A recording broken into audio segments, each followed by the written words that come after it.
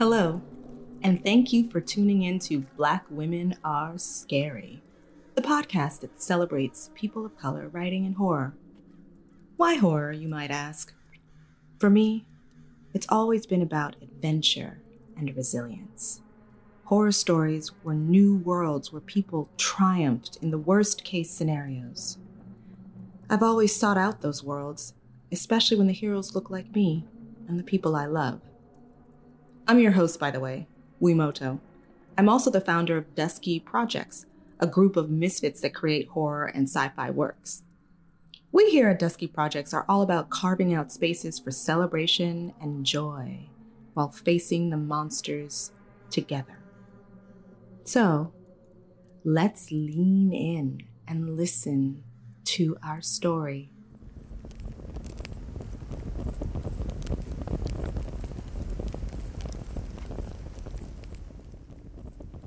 Before I tell you my story, I need you to believe me. I'm not looking to run from what I've done. I don't want your forgiveness, and I sure as hell don't need your pity. But if you believe me, then you'll understand why I had to kill them. Mama always said, "The devil is a lie." I remember thinking that before it happened. But Mama was wrong. The devil isn't some jealous white boy with a torture fetish. The devil, the real devil, is the truth. And hell? Hell is her sword.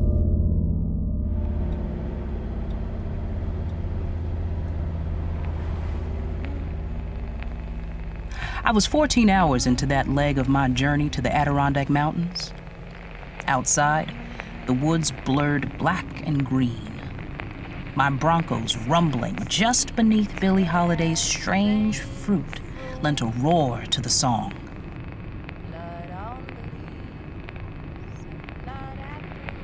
Her voice, heavy and lonely, sounded just like she did on Mama's old vinyl. Every time I heard it, I felt the same. Beside me were topographical maps flagged with summer camp locations. My notes, with places and dates and interviews with nearby townsfolk. The names of the dead and missing children I carried with me. My bourbon, Daddy's shotgun, all riding alongside me like friends. Or demons.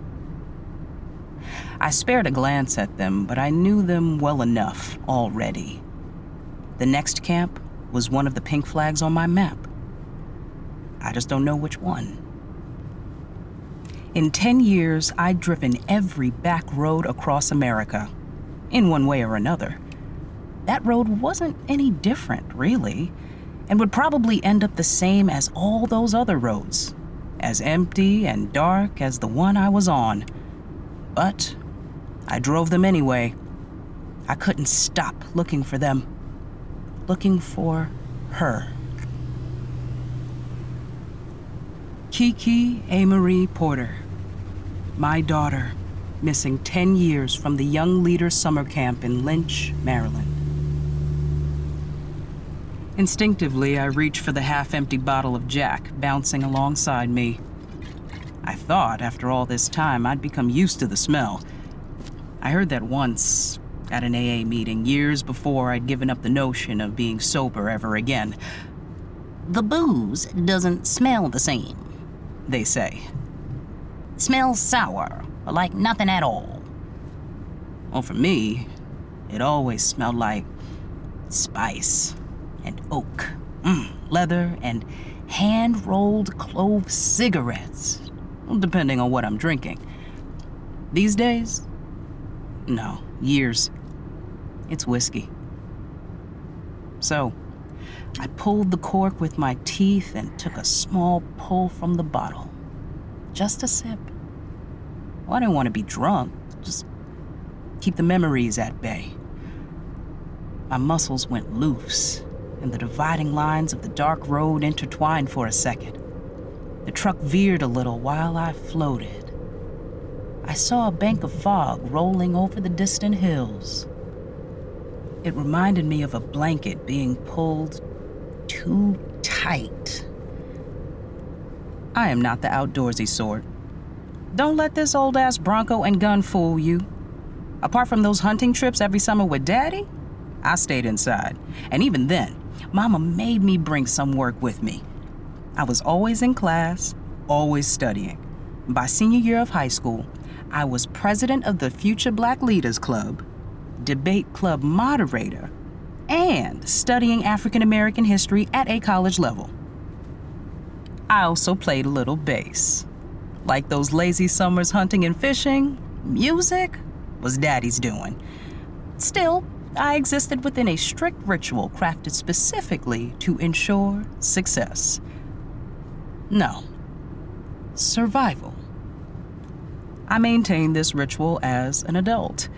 Even after Kiki was born, I boxed in a gym, I ran on a treadmill, I went to the office.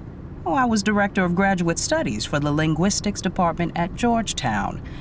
I used to bring my work home with me, help Kiki with her homework, and then we go to bed and do it all again the next day.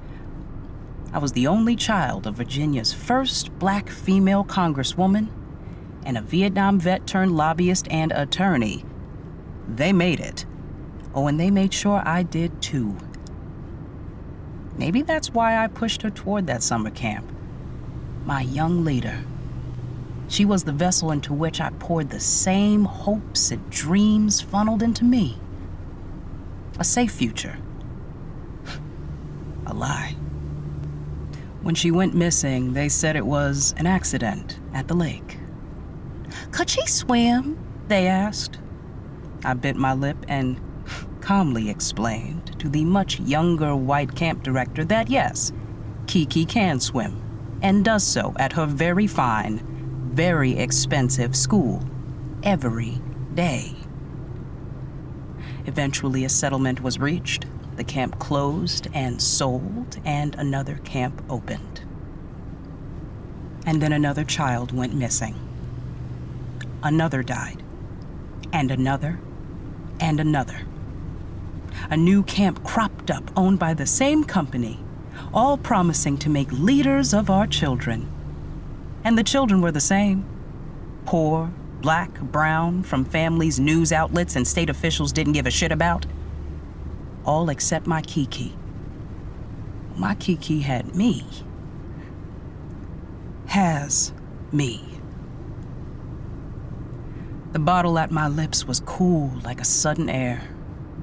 The whiskey tasted of bitter fruit and a low, crackling fire. A lonely note from Billy hung on the air as the gray fog rolled over the road and turned my vision white. I imagined Mama watching me from the passenger seat. What would she say if she could see me now? Nappy gray hair, the weight of bags pulling my dull eyes down. I look like a tired drunk. Well, I am a tired drunk, only it's obvious now. Tired and angry, with only my drink and my demons to keep me going. Look at you. Just look at you. Fix yourself up, she'd say in her Sunday sermon voice, her head wagging with disdain. The devil is a lie, Paula. The sweetest lie there is. I turned to face her, some witty retort on my tongue, forgetting for a moment that I conjured her. But it wasn't Mama riding with me. Instead, my mind conjured Kiki, right there beside me, so clear I could make out the detail on her white Nikes, see her ashy knees, the grass stains on her favorite dress, the one with sunflowers embroidered all over. Kiki's face was impassive, eyes glassy brown and unseeing. She opened her mouth wide, and for a second I thought she was going to speak to me at last. Not just a dream or a memory, but Kiki, my Kiki. But then I heard it. A horn. At first it's low, distant, but it got clearer. louder, until it filled the Bronco. And Kiki, she's vibrating with the sound, her body ringing like an alarm. I was so scared I couldn't move. All I could do was see the pleading expression on her face and hear the clarion call ringing the world around me.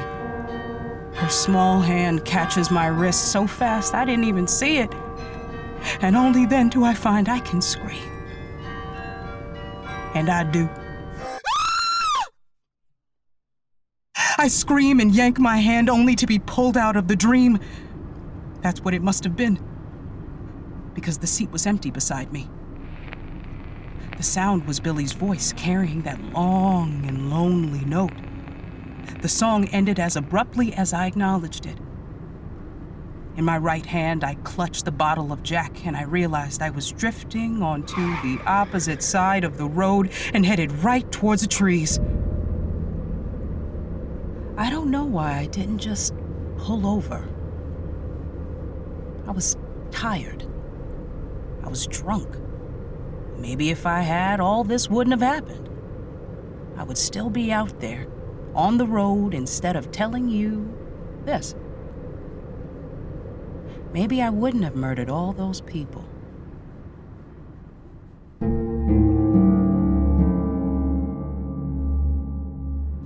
Don't get me wrong. They had it coming. Each and every one of them. And I hope they burn in hell.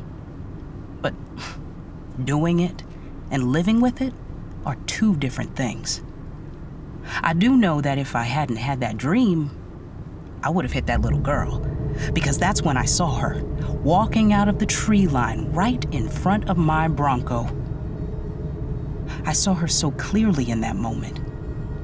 She was dazed, like how they say deer look before they're hit. She wore a dirty blue t-shirt, jean shorts. There were leaves stuck in her hair and around her dirty knees and legs. Bright splashes of red on her mouth and neck and hands.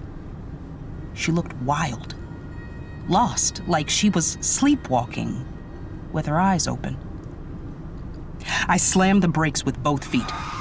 The Bronco skidded wildly, the tires screaming so loud that I remembered Kiki's clarion call. But the girl didn't hear it, didn't move out of the way. She just stood there, shuddering violently. The Bronco closed the distance between us too quickly. The girl, bloody all over, stopped shaking, and her eyes, oh God, her eyes, leveled right on me. It all happened so fast, but I swear I saw it, felt it. There was something terrible in that look. Something ancient. As vicious and uncaring as an inferno. She lifted her hands and, without effort, stopped the Bronco.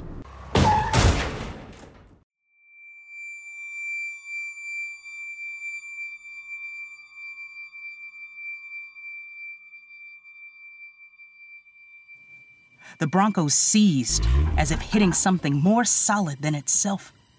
I was yanked forward by the impact. The airbag punched into my chest, and I cracked my head on the driver's side window so hard, I passed out. The road swam into hazy focus through the prism of red. I remember the accident and the girl. So I sat up, which sent a sharp pain up my back and down my right leg. My chest was on fire.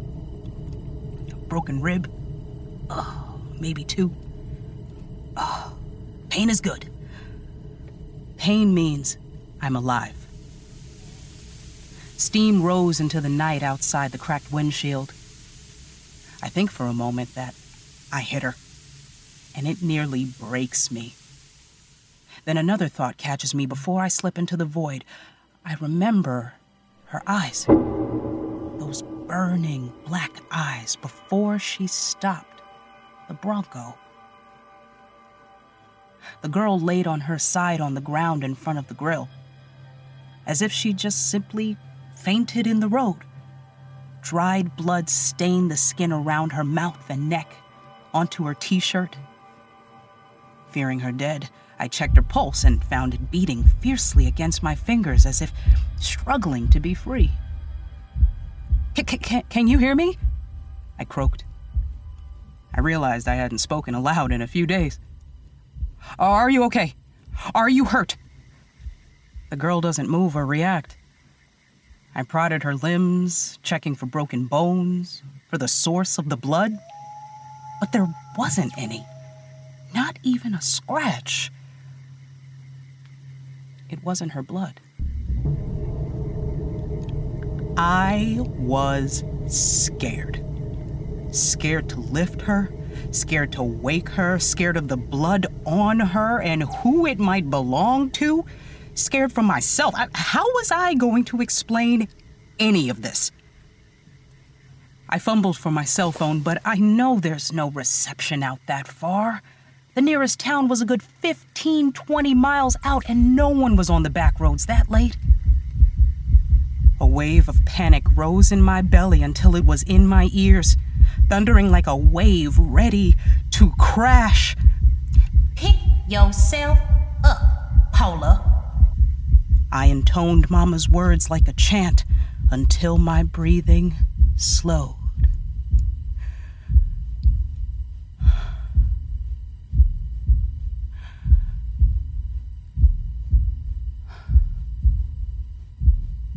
When I open my eyes, I see 2 small, deep indentations in the grille of the Bronco. I pulled her into my arms and cradled her like I used to carry Kiki when she'd fall asleep on the couch. The girl was taller, a little younger than Kiki would be, 12 maybe. She had dark, clear skin, thick, natural hair. In sleep, she looked peaceful. It hit me that I was holding a child, someone's beautiful little girl.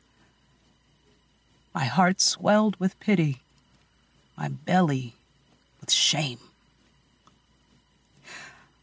I let my pain, my guilt drive me. I wrapped myself in it, chased it down all those roads for 10 years, and I used it to drink myself to sleep on that road. I didn't care what happened to me, but it didn't happen to me. It happened to the girl in my arms.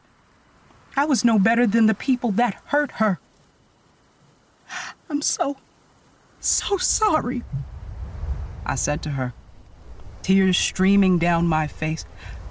I didn't see you. I didn't know. I looked down and my stomach clenched so tight I almost dropped her. On her shirt, in bright yellow letters stained with blood, New Day Leadership Conference, arched over a smiling cartoon sun.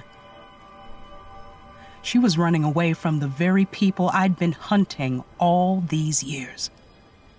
The camp that took my Kiki and so many others and almost got her.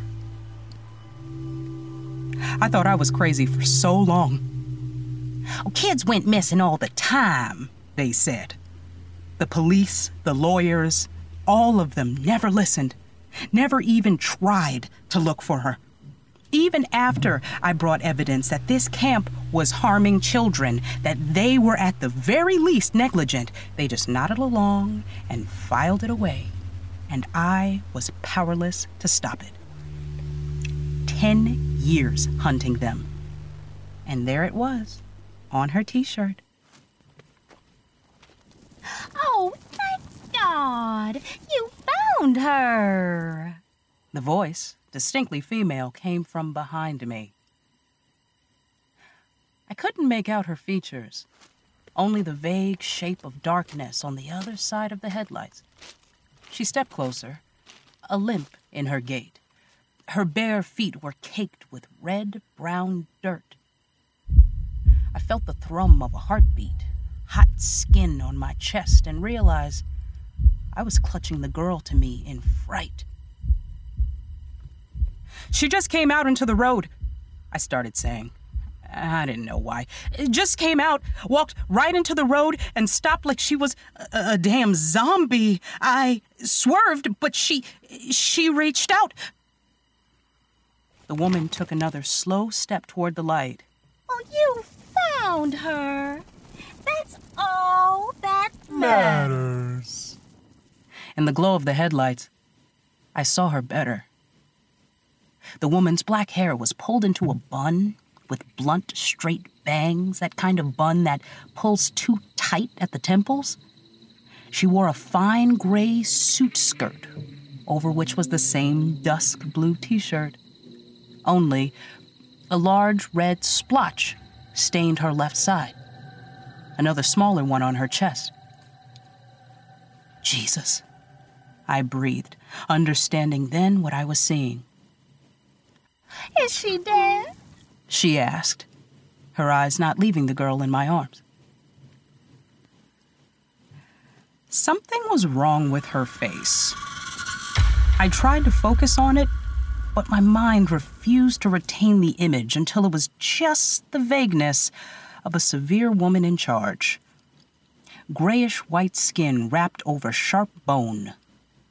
Black hair, dark eyes, blood on her chin and neck. A wound, raw and red and chewed. "What did you do to her?" I said, and heard a growl in it. Now, just wait a minute, the woman said, stepping lightly forward into the headlight beam. I stepped back to keep the distance between us. We don't have to do anything you don't want. We can tell the police anything you want. They don't have to know you're drunk, she said. She was too placating, her voice too smooth, as if she was trying to sound normal, concerned. She held her long, spindle fingers out in a calming gesture that felt nothing like calm. Her eyes were locked on the girl in my arms. It was wrong. All of it. I stepped back until I was at the edge of the Bronco. Out of the corner of my eye, I saw the open driver's side door. The gray woman stands then, her eyes narrowing on me for the first time. In them I saw hunger and hate. "Now, Paula," she said, all pretense of care gone and replaced with a taunting scold. Her head dropped abruptly. It came to a stop between her shoulders, as if the string holding it up was suddenly cut.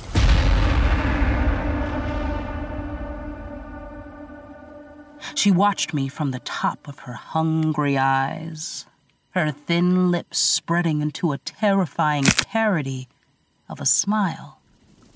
"Let's not pretend to have a conscience now." She rolled her limp head to one side. "Give her to me, and I'll let you live." The gray woman knew my name, knew I'd been drinking.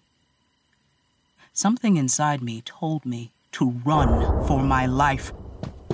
I dashed for the door, but the gray woman moved too fast. Only after I felt the blow did I realize she struck me. Then I was falling backward, clutching the girl. The concrete burned through my shirt when I skid across it, adding to the pain in my back and ribs and wrist. I exhaled a pained moan and struggled to get up with the weight of the girl still in my arms.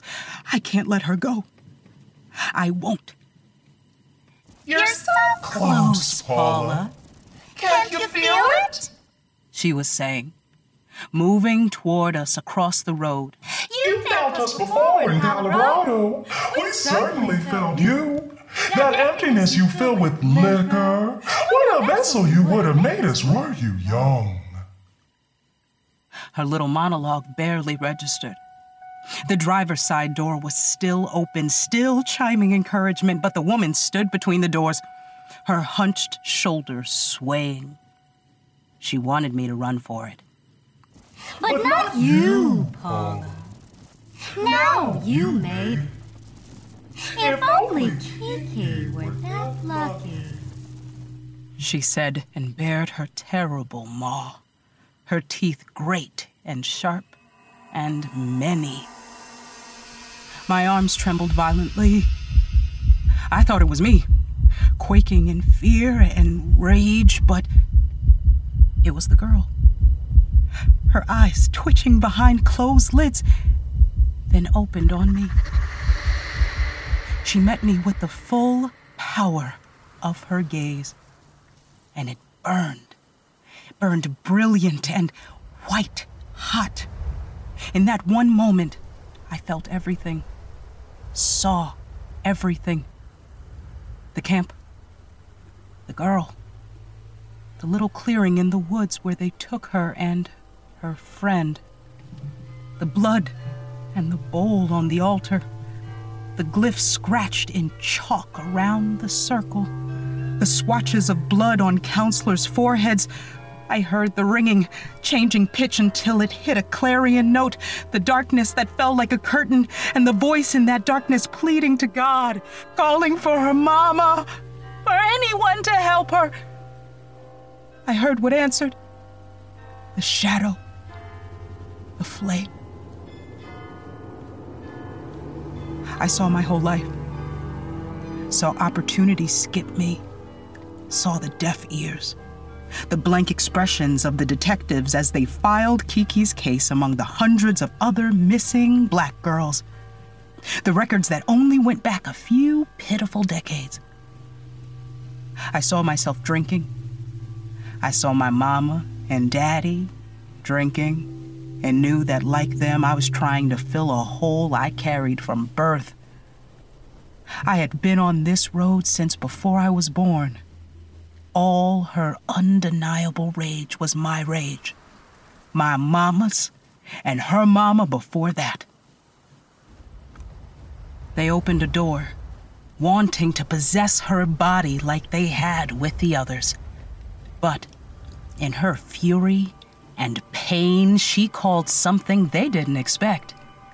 And that ancient essence they could never understand, distilled by centuries of suffering, answered. It wrapped itself in the skin of its daughter, consumed her, became her, was her. When she released me from her piercing gaze, my knees buckled, and I fell with a sharp, pained cry. Tears burned my eyes, and through them I saw the girl standing in the road between me and the gray woman. The gray woman batted the air defensively, hissing. Her limbs had grown long and thin, her torso stretched and crooked. More limbs broke through the back of her t-shirt, long and gray legs with sharp claws at the end. No, not a woman, I realized. A spider rearing on dead gray legs in the twin headlights of the Bronco.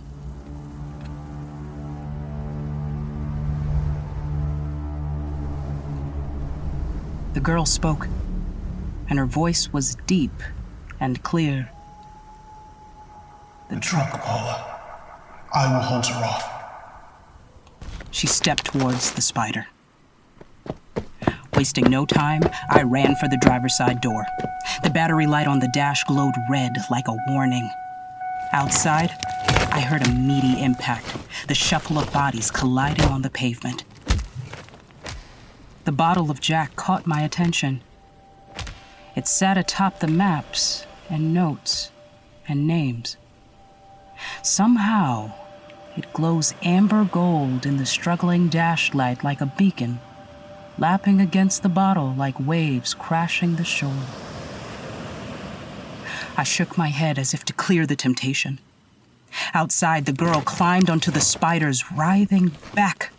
Her face was void of feeling, of struggle. Her eyes were the contained focus of that ancient power.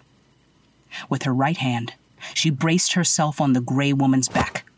With her left, she caught a wildly swinging limb with the quickness of a viper seizing prey, and yanked.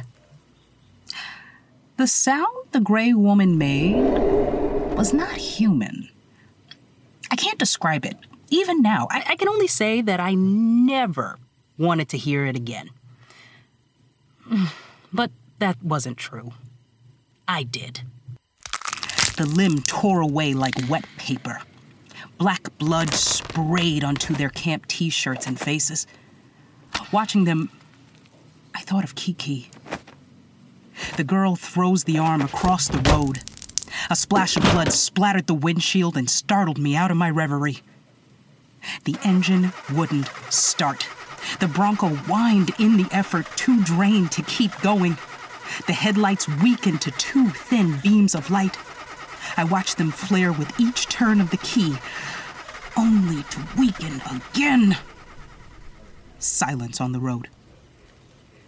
No spider, no girl, only dust floating through the headlights and blood on the pavement. I peered through the blood-splattered window onto the trees, but they offered nothing.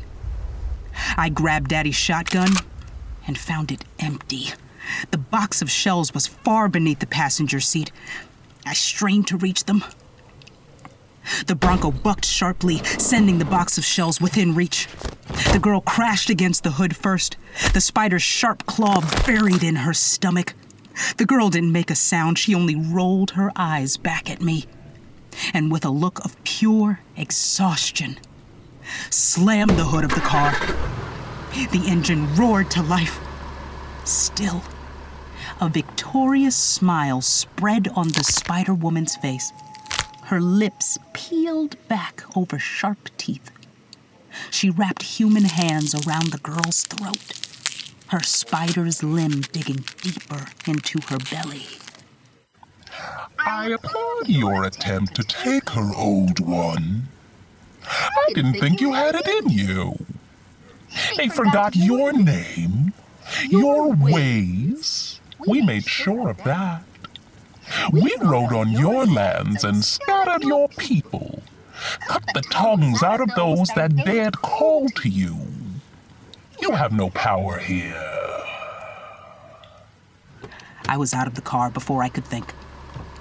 The engine idled loud and furious. She didn't hear me. Didn't hear the barrel click close, even as I thumbed the lever down. The girl bit down hard, taking advantage of the spider's fondness for a speech. It wasn't enough, but it got me closer. This vessel is Mine. The spider shouted into the girl's face. Spittle dribbled over her sharp teeth onto the girl. Leave her, or I'll cut you out inch by inch. My hands shake, but I take aim. Something whipped at me from the dark. A limb. I stumbled backwards, but didn't fall. The girl seized distraction to lift the heavy spider off her neck. I raised the gun again, and this time, I fired. The blast tore a hole into her chest, knocking her off the girl and into the road. Her scream was a wail that filled the night with 1,000 distorted voices in pain. One of them rang clear in its heartbreaking familiarity. Kiki.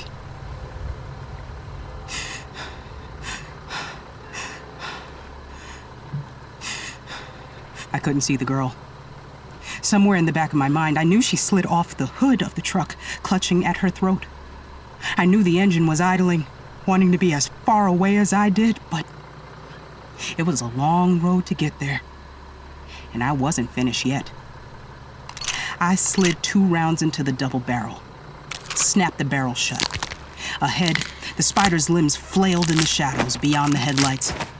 I heard the dry scrape of her skin against the pavement, and I knew it was trying to escape me. I pointed Daddy's shotgun at the hulking mass, but before I could fire, A shadow dashed behind me, and then ahead and on the left. Out of the shadows between the trees, a pair of white Nikes stumbled onto the road. My hand began to tremble as I watched Kiki step out like she used to when she was just a little thing. A sob caught in my throat and stuck there. It was all I could do not to call her name. Even as sirens sounded in my head, I tightened my grip on the shotgun. She wants you to come with us, Mama, Kiki said, in her little girl's voice. The sob broke, and I burst into heavy tears. Every detail was right, down to the grass stain on her dress, the frayed threads of gold on the sunflowers. Give her to us, and you can come with us, Mama. Oh, baby. Baby, I found myself saying, I'm so sorry this happened to you. A flicker of movement out of the corner of my eye. Kiki looked up at me, her brown eyes as dull and lifeless as a doll. But you're not my Kiki. The limb came quick, and I was ready for it. I ducked out of the way as it sailed past my head. Another darted and sliced into my left arm as I dodged. The Kiki thing stood back and giggled, then collapsed, lifeless. Her body jerked once, then yanked backward by the spine. She slid along the pavement out into the darkness, her doll's eyes seeing nothing. A claw tore into my left side, another on my right. I screamed as they lifted me off the ground, high into the air. I smelled the sick of the spider's breath and my own blood, and saw her massive outline in night from which sharp teeth glinted. I lifted the shotgun as she pulled me closer. My weak fingers found the trigger. This is for Kiki, you bitch. I aimed and fired right into her face. The claws retracted. I crashed hard onto the pavement. Groaning. I struggled toward the Bronco and saw the girl sitting in the driver's seat, both hands gripping the wheel. It was a long road to get there, and there were miles to go before I could rest. The girl must have sensed this as I collapsed into the driver's seat. There is a road 2 miles ahead on the right. That is where we will find them, she said, and handed me the first aid kit. I grimaced as I sat up and sat the shotgun against the seat behind me. The Bronco reared when I punched the gas. In the road ahead, the gray woman lay in her soiled suit, her black eyes wide and staring at nothing. A broken vessel. The hateful thing inside fled to the other realm. I still couldn't see her face, but I found I didn't need to. Her body crunched wetly when I drove over it.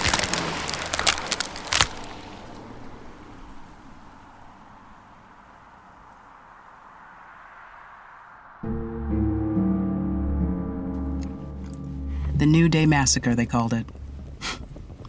It didn't make the national news, really.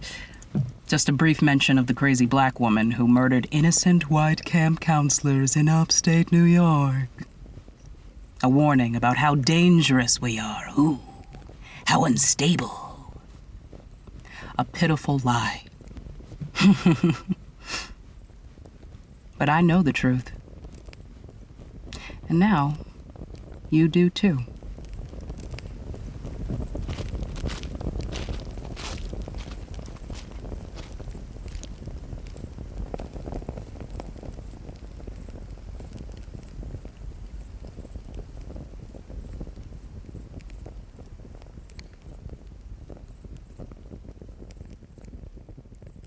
Thanks so much for joining us.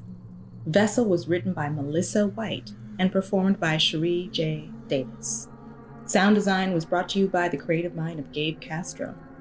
Director and co-producer is the incredible Gineris Garcia. And then there's me, your humble host, Uemoto Naoka. If you'd like to support our podcast, you can make a tax-deductible donation at the link provided on our page. You can also support by tuning in. We love that. We're here the last Friday of every month, showcasing new authors and new scary stories. Till next time.